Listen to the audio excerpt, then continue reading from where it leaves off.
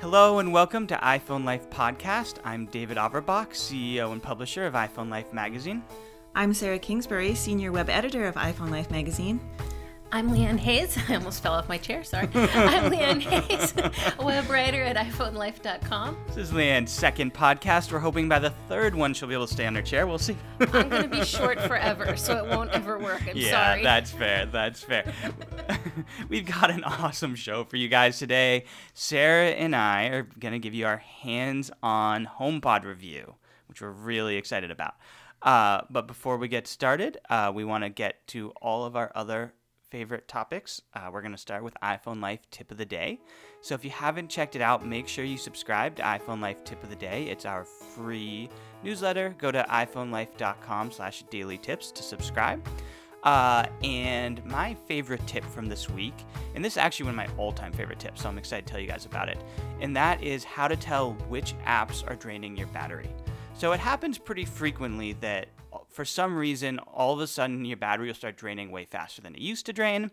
And until, I think this is new to iOS 11. Am I correct in that, or is it iOS 10? I think it's iOS 10. Okay, but before iOS 10, you used to be able to just not know what was going on. And so the recommendation was to open up your app launcher and close out all of the apps.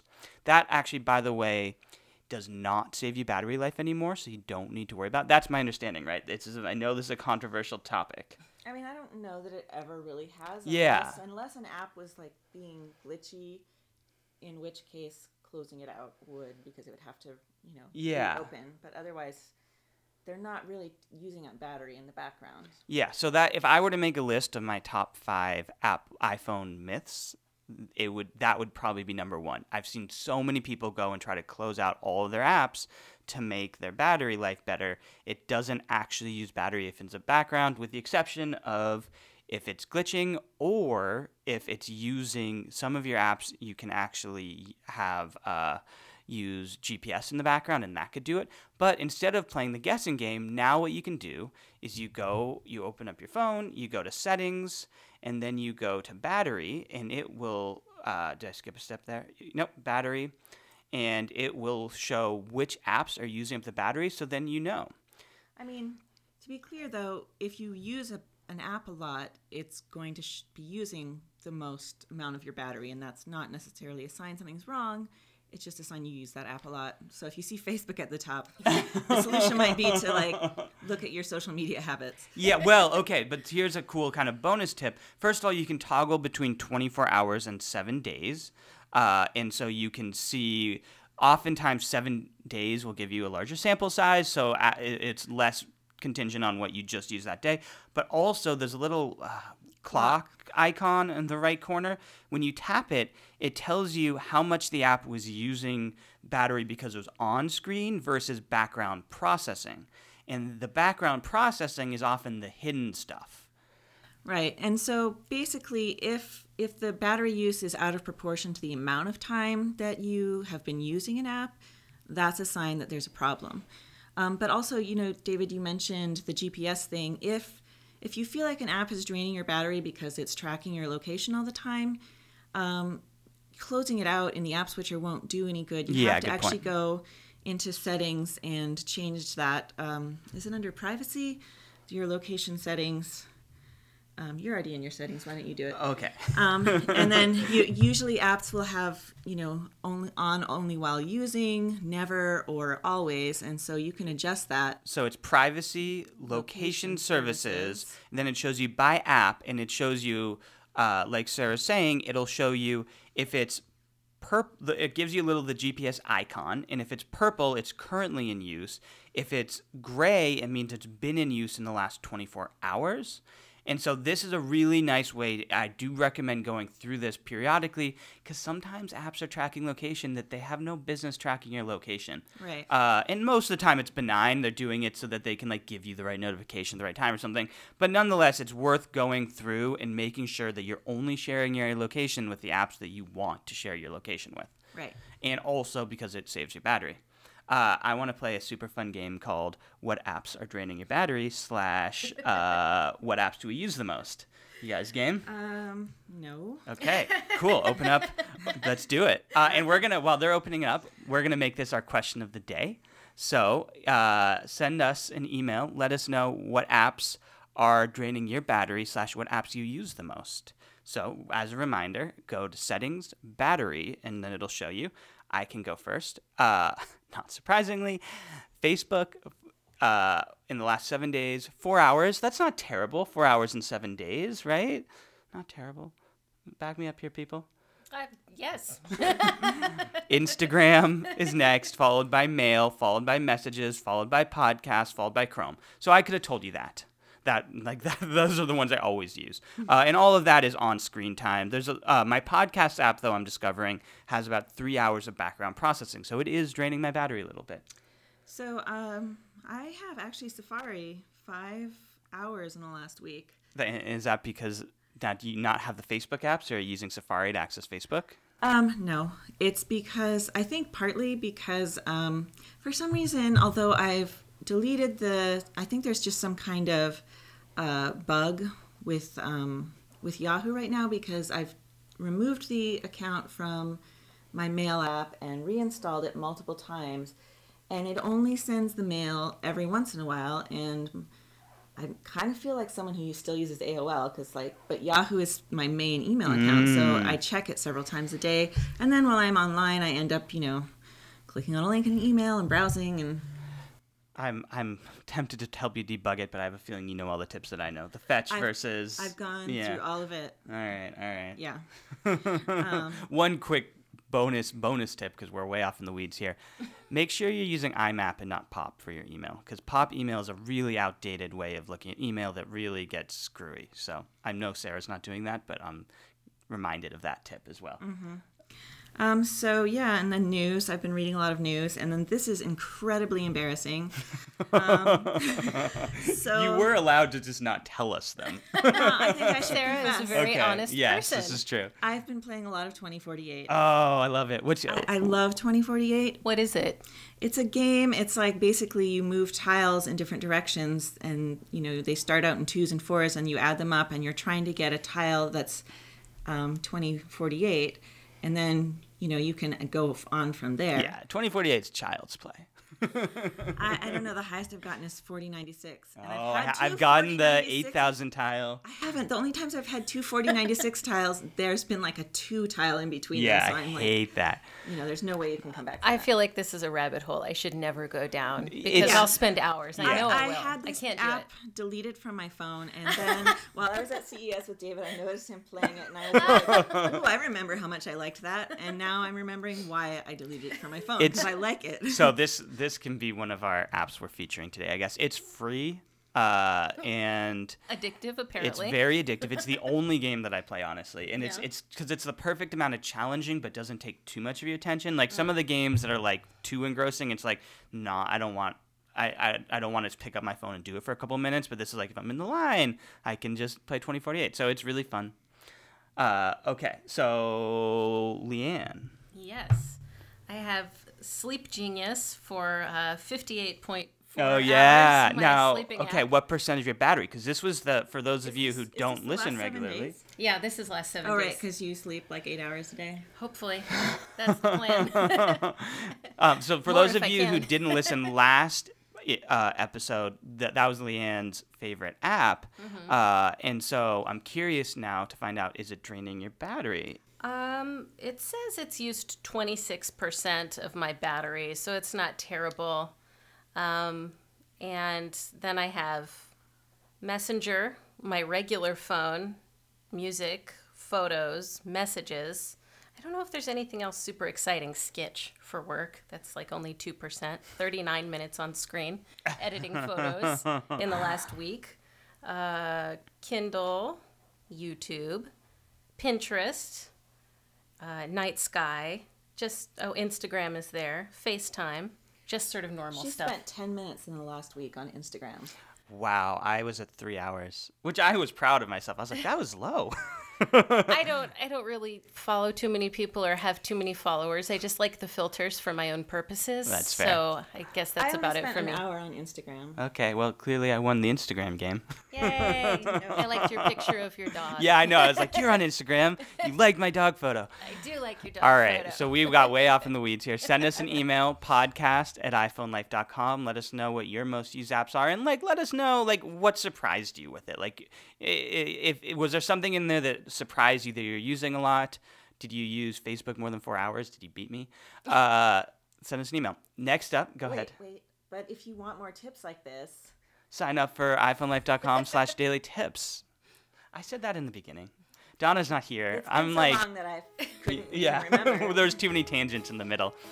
If you want the premium subscription, make sure you sign up for iPhoneLife.com/insider. And we don't have a sponsor, so I am taking that sponsorship slot today to tell you about our awesome new guide, the iPhone 10 guide. I know I mentioned it last week as well, but if you have an iPhone 10 and you aren't subscribed to iPhone Life Insider, I don't know what you're doing with your life, because this guide is amazing. It'll teach you everything you need to know about your phone. There's so many little hidden tips and tricks.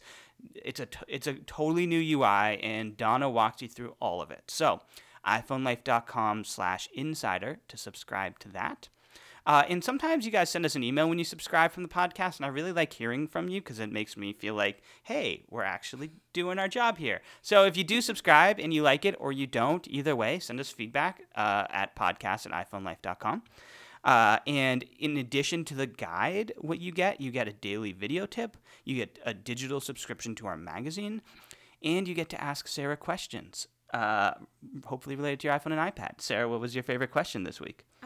I got a question from an insider who wanted to know how to change the default answer message on their iPhone. And that's interesting. I feel like a lot of people, voicemail is such a sort of basic feature that a lot of people never set up. Mm-hmm. Because people don't even leave voicemails a lot of the time. But, sometimes I personally believe in setting up my voicemail even though I don't use it that much. And then there's a lot of reasons, like professionally or whatever, that you should have your voicemail set up. It seems important. Yeah.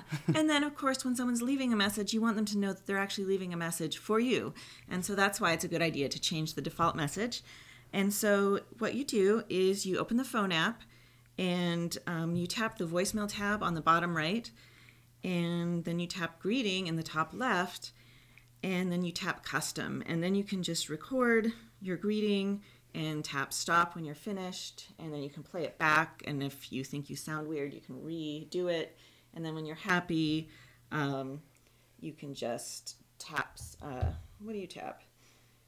You just tap save, and then you will have, and you can, then you'll have a voicemail message, and people will know they're leaving it for you, and it's a good thing. I don't like leaving messages for leave a message for this phone number. I'm like, I don't know. Can I tell you my pet peeve with voicemail recordings like this? The people that ask you to leave your name, your number, and the time you called. Because it's like, first of all, we all know how to leave a voicemail at this point. And second of all three of those pieces of information, well, at least two of them, are already on your phone. Your number and the time you called. Right. I mean, that's from the answering machine days. Yeah. I think we can all move on. Mm-hmm. Can I tell you my favorite voicemail I've heard recently? Yes. Which, okay, for professional purposes, you couldn't do this, but I had a friend who recorded her voicemail as saying, "Hello, you've reached my voicemail. Don't bother. If you don't text me, you will not get a hold of me." I mean, I have to admit, when people leave me voicemails, I used to just call them back or text them and be like, "Hey, what's up?" But now that there's voicemail transcription, I have a little more information before I call them back or text them.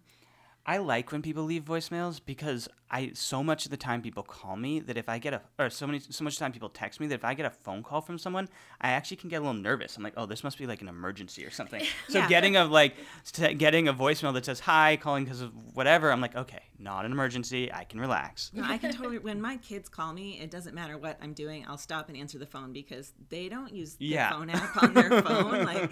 So it's got to be an emergency, right? Exactly. All right. Next up, we have an email from one of our listeners from our question of the day last week. For those of you who didn't listen to it, last week we talked to Leanne about her phone fast.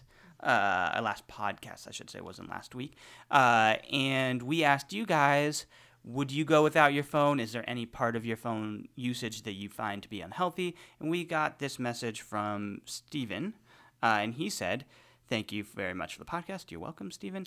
As always, I look forward to them. I don't think I could go without my iPhone for any length of time, knowing that I could not get to it depending on the circumstance. I depend on the iPhone for so much during the day. I learned a long time ago that the iPhone is an indispensable piece of personal technology that has enhanced my life. It can be compared to a wristwatch. I feel that I need it. To prove this point, how many times has a person left the house only to realize they left their phone in the house, only to turn back around to get it? I don't think I have. I'll pause there. It's true. I very, very rarely forget my phone places for that same reason. I'll actually, if I'm trying to remember to bring something with me, I'll put it by my phone because I always remember my phone. So I definitely agree with this. I don't think I have any negative habits. I don't agree with that for me. There are annoyances that I invoke, like as it was pointed out in the podcast, notifications from certain social media, but I turn them off as well. Personal technology, in my opinion, has enriched my life to the point that I don't think I would ever not have some type with me at all times.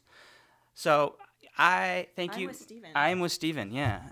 Thank you, first of all, for sending us that email. And second of all, I agree with you. I think that that's one of the takeaways for me from having done the phone fast last year and trying to live without it in Mexico is that it adds so much value to our lives. Yes, there are negative habits we develop that we need to learn to manage better, but I think it really enhances our life. And also, it's possible to have negative habits that don't enhance your life without your phone. I think if you use your phone in ways that you find distracting from your life, if you weren't, you would probably be like watching Netflix or, reading a magazine or something that you might not consider to have good value. But also I feel like everyone deserves to relax, which means not everything you do has to have provable value. Sometimes you got to play 2048. Right. Exactly. This just makes me think of one of my favorite genres of novels to read is post-apocalyptic novels. Now you know something new about me. But I have really not read a post-apocalyptic novel where the author discusses the transition the characters have to make from using smartphones or other technology. They'll talk about, now there's no electricity, but wow, I need to look and see if there are any short stories or novels out there that go into that process. Talk about having to learn how to read maps again? No, they don't. It's just so interesting. Now I have to go find some new books or possibly write a short story. There you go. What's your favorite post-apocalyptic novel? Oh my gosh. You opened a... Oh, I know. Just one. One. Okay. There is a series called A World Made by Hand, and it's the United States in a not too distant future where through political turmoil and a series of flus and crop failures... That's how every post-apocalyptic novel starts. Well, some of them it's one big, huge event. But some of them it's more realistic, where it's a lot of things stacking up. So it's J.H. Kunstler, and he's written 4 of these now, and I love them. Yeah. We will link to those at iPhoneLife.com/podcast if you want to check it out, so you don't have to spell Kunstler. Okay, next up, we're running a little short on time, so we're going to combine sections here. I'm throwing you guys for a curveball. So either app or gear that we liked or complaint/learning. We're combining those sections, so it's a free-for-all. All right. Who wants to go first? I learned something. Okay, what'd you learn? While I was playing with my HomePod last night. Oh. So when you're listening to like music and sometimes like one song has a really loud volume and one song's really quiet and it's a kind of annoying. You actually don't have to experience that annoyance. You can go into your Apple Music settings and turn on sound check And then that will make the volume of all your songs the same. Oh, that's really cool. Yeah. For the record, Spotify has that too for the Spotify listeners out there. And the HomePod has it too. And I was playing with it and I was like, what is this? And I Googled it and I was That's like, cool. I should have already known this, but now I do and I'm really happy. Now you can share it with the world. I'm going to do something cheesy, and I'm going to recommend an app for Valentine's Day. Oh. So it's this fun app. It's called 36 Questions. Are you guys familiar with it? No. I think I read a New York Times Yeah, story. there was a New York Times story about it. Okay, yeah. I'm So, familiar with it. yeah, the psychologist developed this app, and the idea behind it was an app. I guess what he found was one of the keys to people falling in love was, I can't remember the term, but interpersonal connection or some term like that, basically connecting on a deep level. And so he developed a quiz, and it's a little process that's supposed to like make you fall in love with somebody, which that's what the New York Times article is about. We can post to that as well.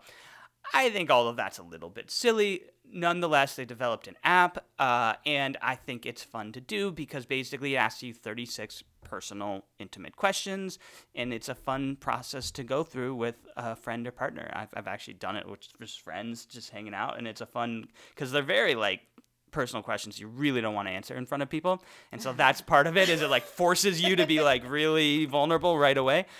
So have fun on Valentine's Day. Yeah, but what does it mean if your partner doesn't want to take the quiz? They don't want to fall in love with you? Yeah, I didn't think that Well, through.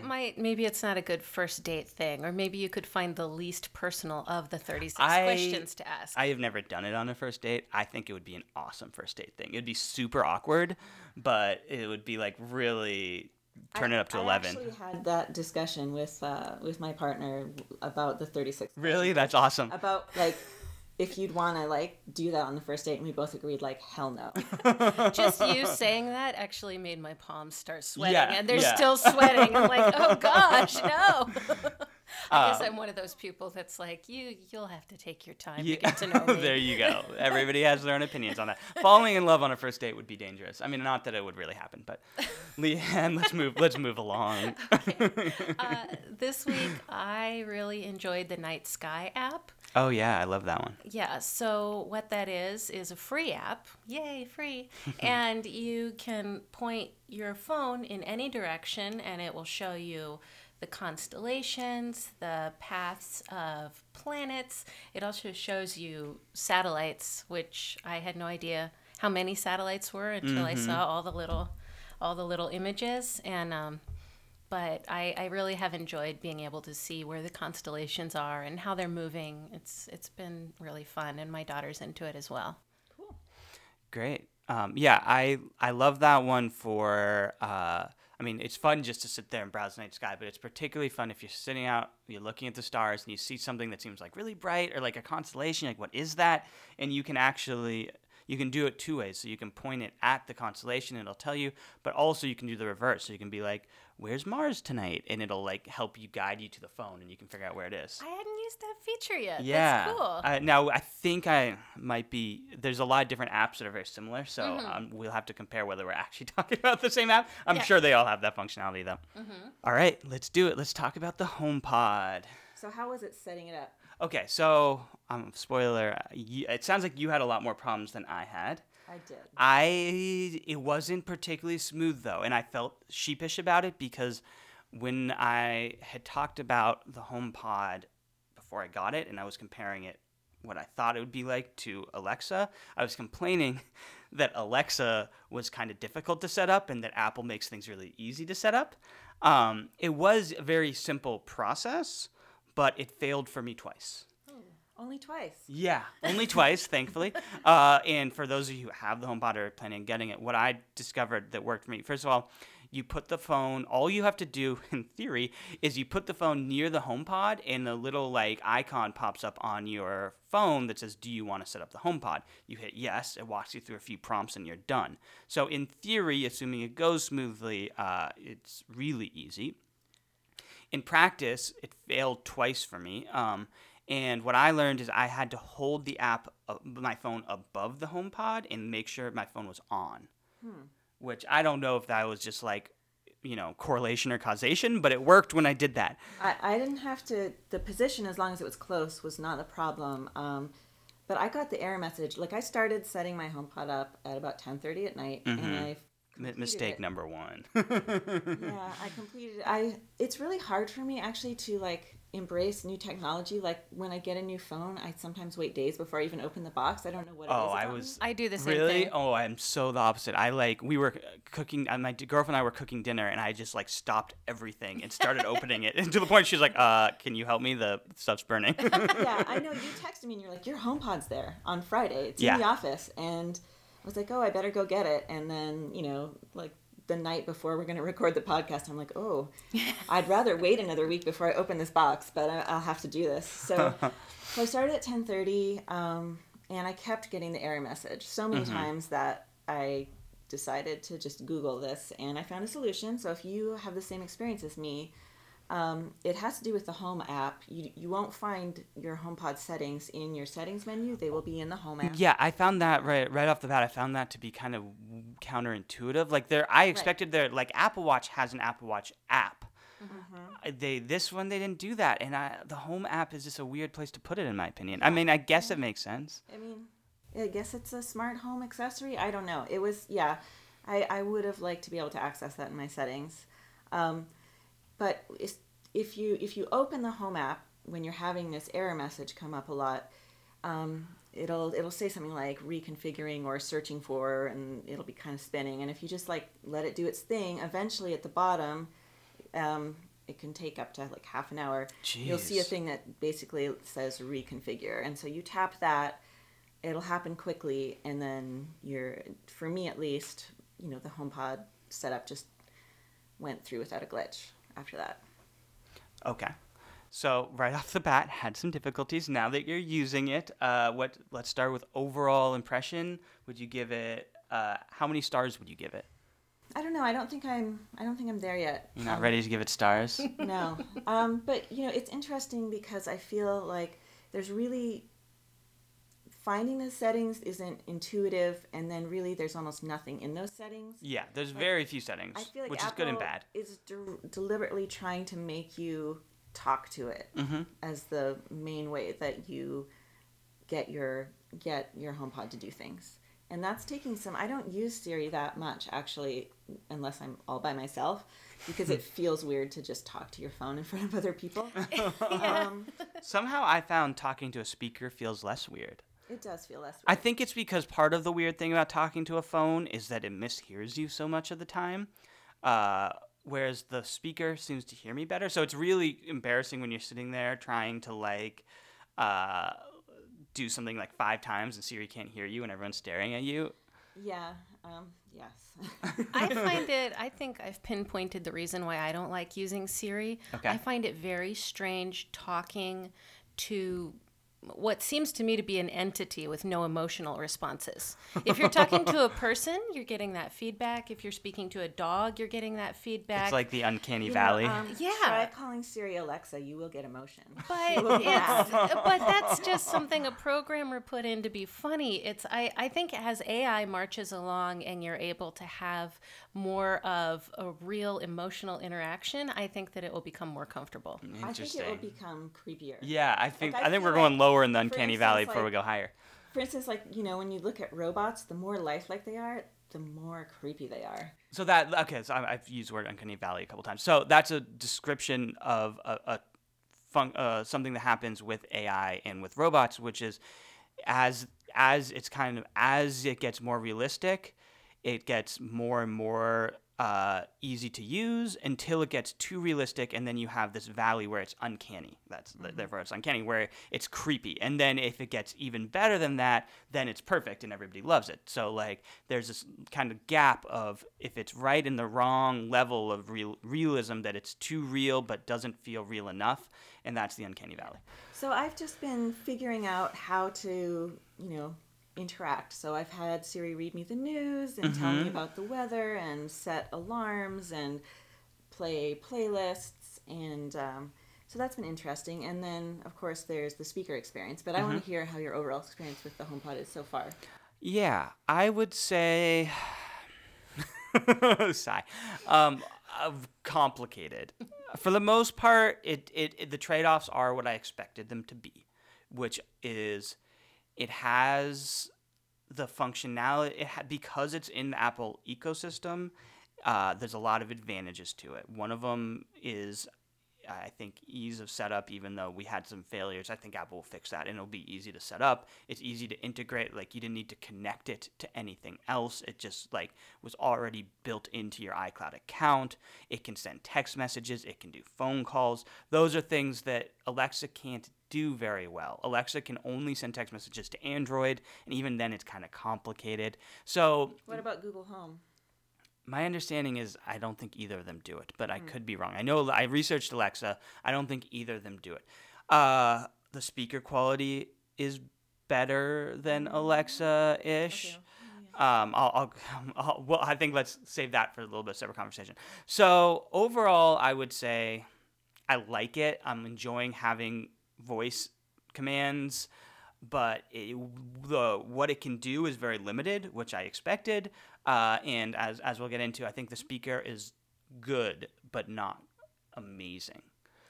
Yeah, one common criticism I've seen is that, the bass is really heavy. Yeah. And then it just almost like disappears in the mid-range. Yeah, and that was exactly my experience. And mine too. And the most frustrating part about that is there's no manual equalizer. Like, they've decided it should just work, and so it just auto equalizes, only, kind of doesn't. And so I actually have an audio testing playlist on my phone. So I went amazing. through with my UE Mega Boom, which I love, and the Siri speaker, and well, I felt like there was kind of I felt like there was a fuller spectrum in terms of how high and low and rich it was. Yeah, like I preferred the UE Boom overall because, I got like the full range of like with the mid ranges, and also I could go into the equalizer in the UE app, and that's Ultimate Ears, and like pump up the bass, or I could adjust it so that it became even like better than. Yeah, so I went and I did the same thing. I have my Libertone Zips, which I love, and so I brought up a Libertone Zip and I played songs. I don't have an audio testing playlist. Nobody told me about this, so I just picked a whole kind of wide range of songs. I did kind of different genres.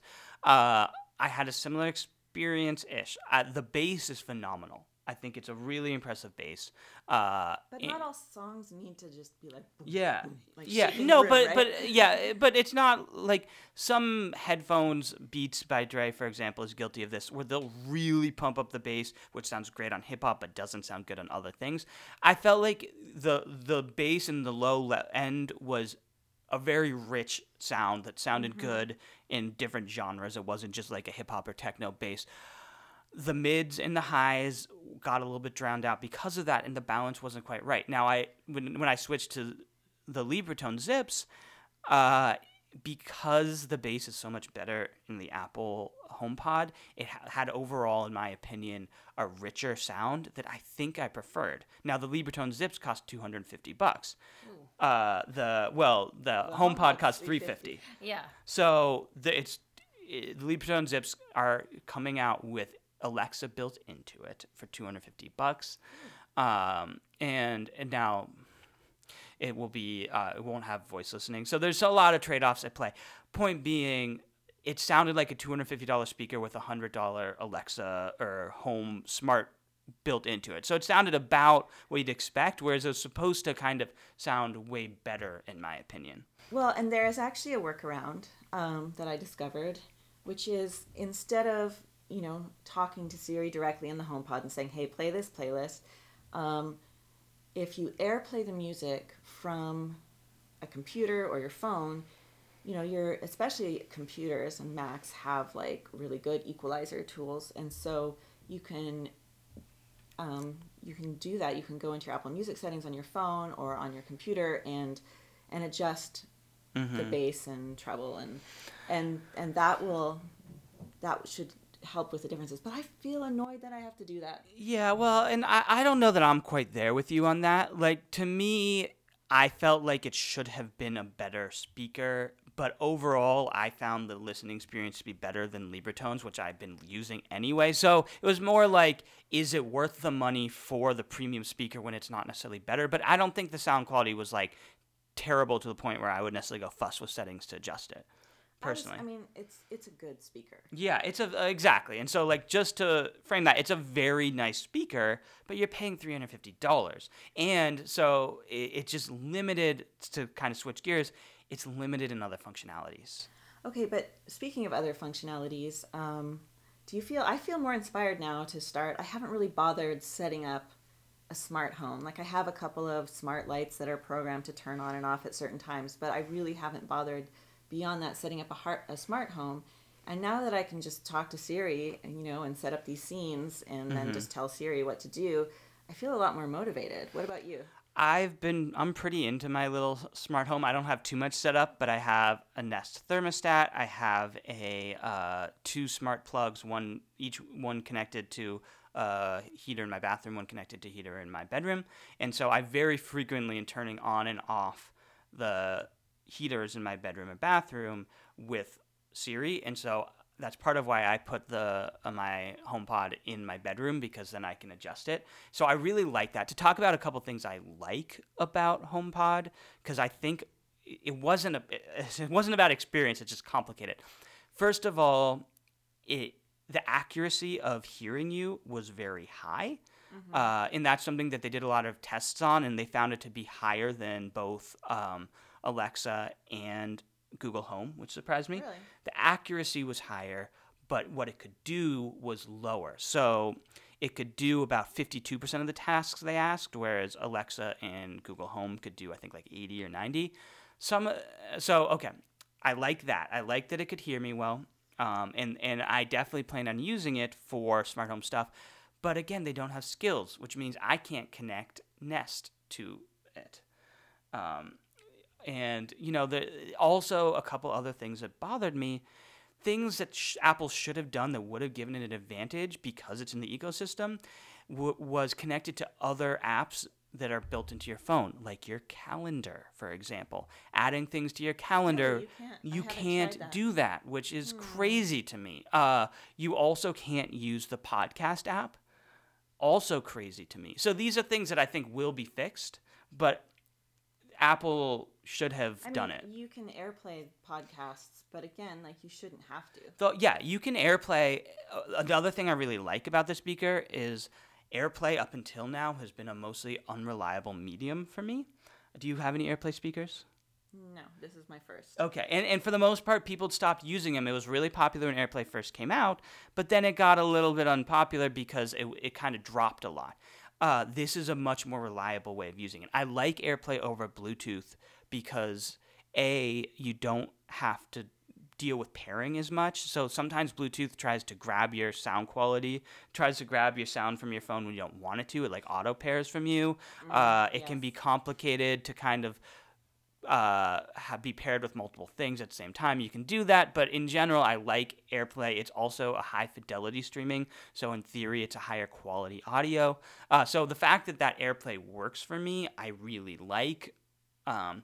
But I like to have people over to my home and give them access to my Bluetooth speakers, and if they have an Android phone, they can't AirPlay things. Yeah, that's HomePod. true. That's true. Which, if you don't like their taste in music, could be handy. Because anyone who asks your HomePod to play music can actually influence the music Siri chooses to play for you later. Although you can go into the Home app and 3D touch the HomePod icon and go to details and turn off listening history, and that will preserve your own carefully curated music preferences. So that's like a precautionary measure to take if a friend is coming over that's going to be abusing the HomePod privileges. How have you found, because one of my major complaints that I haven't even said because it's so obvious is that I use Spotify and I can't use Spotify with it, and I'm really annoyed about it. Yeah. Well, I can AirPlay it, but the whole point of having a smart speaker, because I'm paying extra for a smart speaker, is to be able to use voice to control it. How have you found Apple Music with it? Has it been nice controlling with voice? I mean, it's interesting to find out what my musical preferences are. You know, if you're just like, hey, Siri, play some music, it's an interesting combo of music. You know, because I have like playlists that are like, I run to this music, and that's not music I would necessarily listen to the rest of the time, but it gets me going. Or, yeah, so it's interesting what Siri thinks I want to listen to. But generally, it works really well as long as I remember the names of the playlists, because I don't particularly love what Siri thinks I want to listen to altogether. But that's more of an Apple Music thing. That's just, you know, if you run almost daily, your Apple Music is going to think that you want to listen to that music a lot. And have you tested, you said play me music, have you tested other requests? What types of requests? Can you ask it to play a playlist? Yeah. Or a song, or you can ask Yeah. it to name different genres, I think. I haven't tried genres, but I'm assuming I'll try that. But yeah, I've tried playlists, specific songs, just play music. One thing I read online that it didn't occur to me to be concerned about, but is a very valid concern in my opinion, is that the HomePod doesn't have voice. It can't recognize specific Right. voices. So the benefit of it is you can send text and you can make phone calls. But because it can't recognize specific voices, anybody can then walk up to your phone and say, "Listen to my text messages," and it'll just read them off to you. I mean, that's why. I mean, I feel like Apple's has the idea that we're going to have like HomePods all over our house. And so, you know, that's why I put my HomePod in my bedroom too, and that one is set up to only, that one is set up to let me do text messages and things like that. But if I were to have it in a public part of my house, I mean, public as in like people besides me, I don't think I would enable that. Yeah, and that's frustrating because that's a pretty major advantage of HomePod over the competition is that you can do things like that. Yeah, and for sure, I think voice recognition would be great. I mean, we sort of have that on the iPhone with Hey Siri. Although, to be honest, every time anyone says Hey Siri in our office, everyone's phone, like, yes. Well, and that's what they were saying online too. The article I was reading was, it was a Verge article. We can link to it too. It's a great kind of full, more in-depth roundup than we have time to do on a podcast. And he was saying that, you know, hypothetically at least, Hey Siri recognizes voice on the iPhone. Why did they not bake that in? Yeah, because it doesn't do a good job recognizing voices, basically. Yeah. Okay.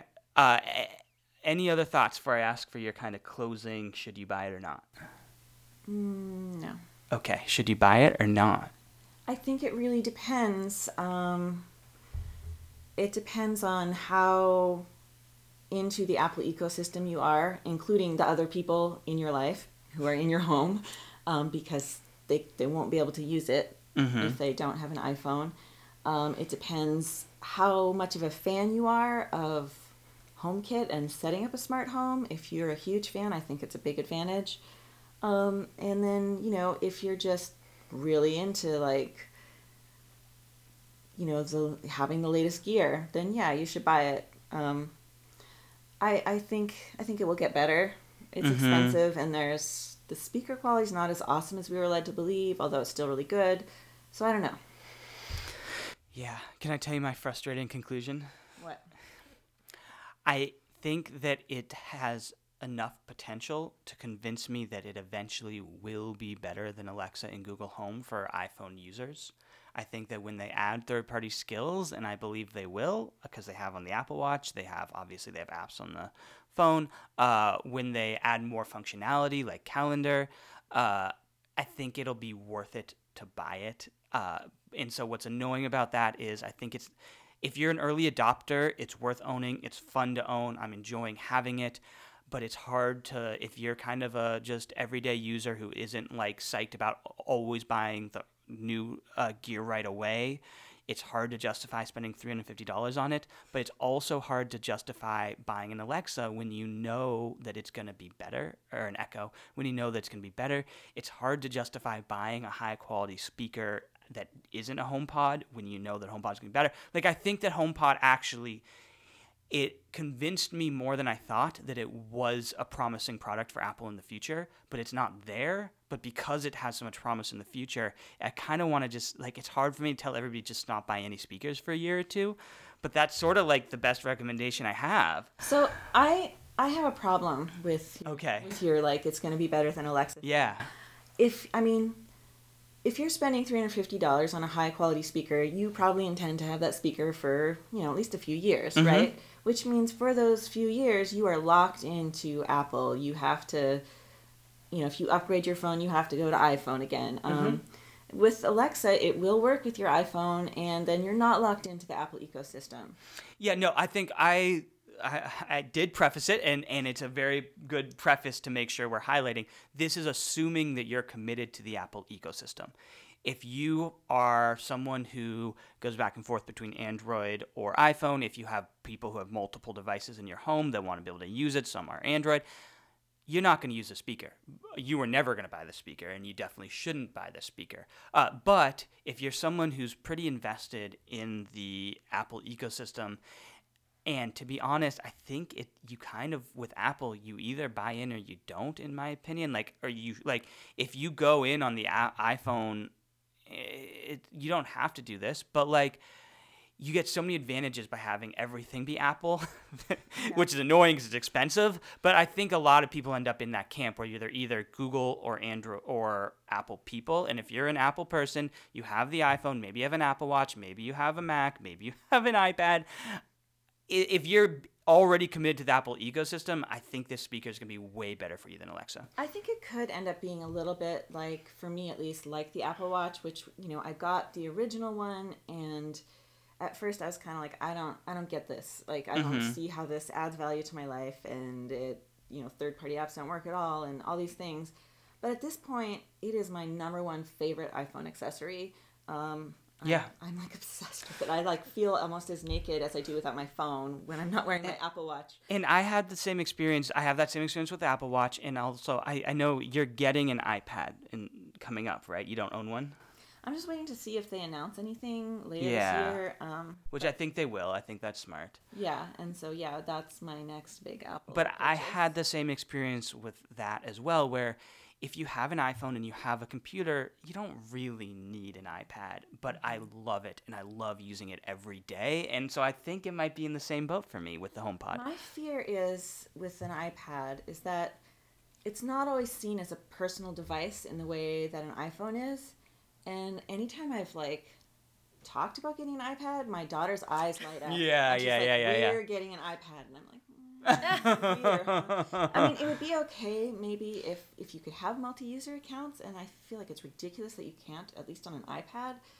But, I don't really love the idea of being logged into, with my account to an iPad and then everyone in my house having access to it. Mm-hmm. I know my daughter certainly does not respect the sanctity of the iPad. So, yeah. I think that does it. Leanne, have we convinced you to buy a HomePod from this conversation? No, no. Sorry. I think that I'm still really interested in using the iPhone and the iPad, but like I said, the lack of emotion from trying to talk to Siri, I barely use Siri on my iPhone even. It creeps me out, and actually, the idea of AI sort of creeps me out as well. So I'm not sure if I'm eager for Siri to be more emotional at all. That's fair.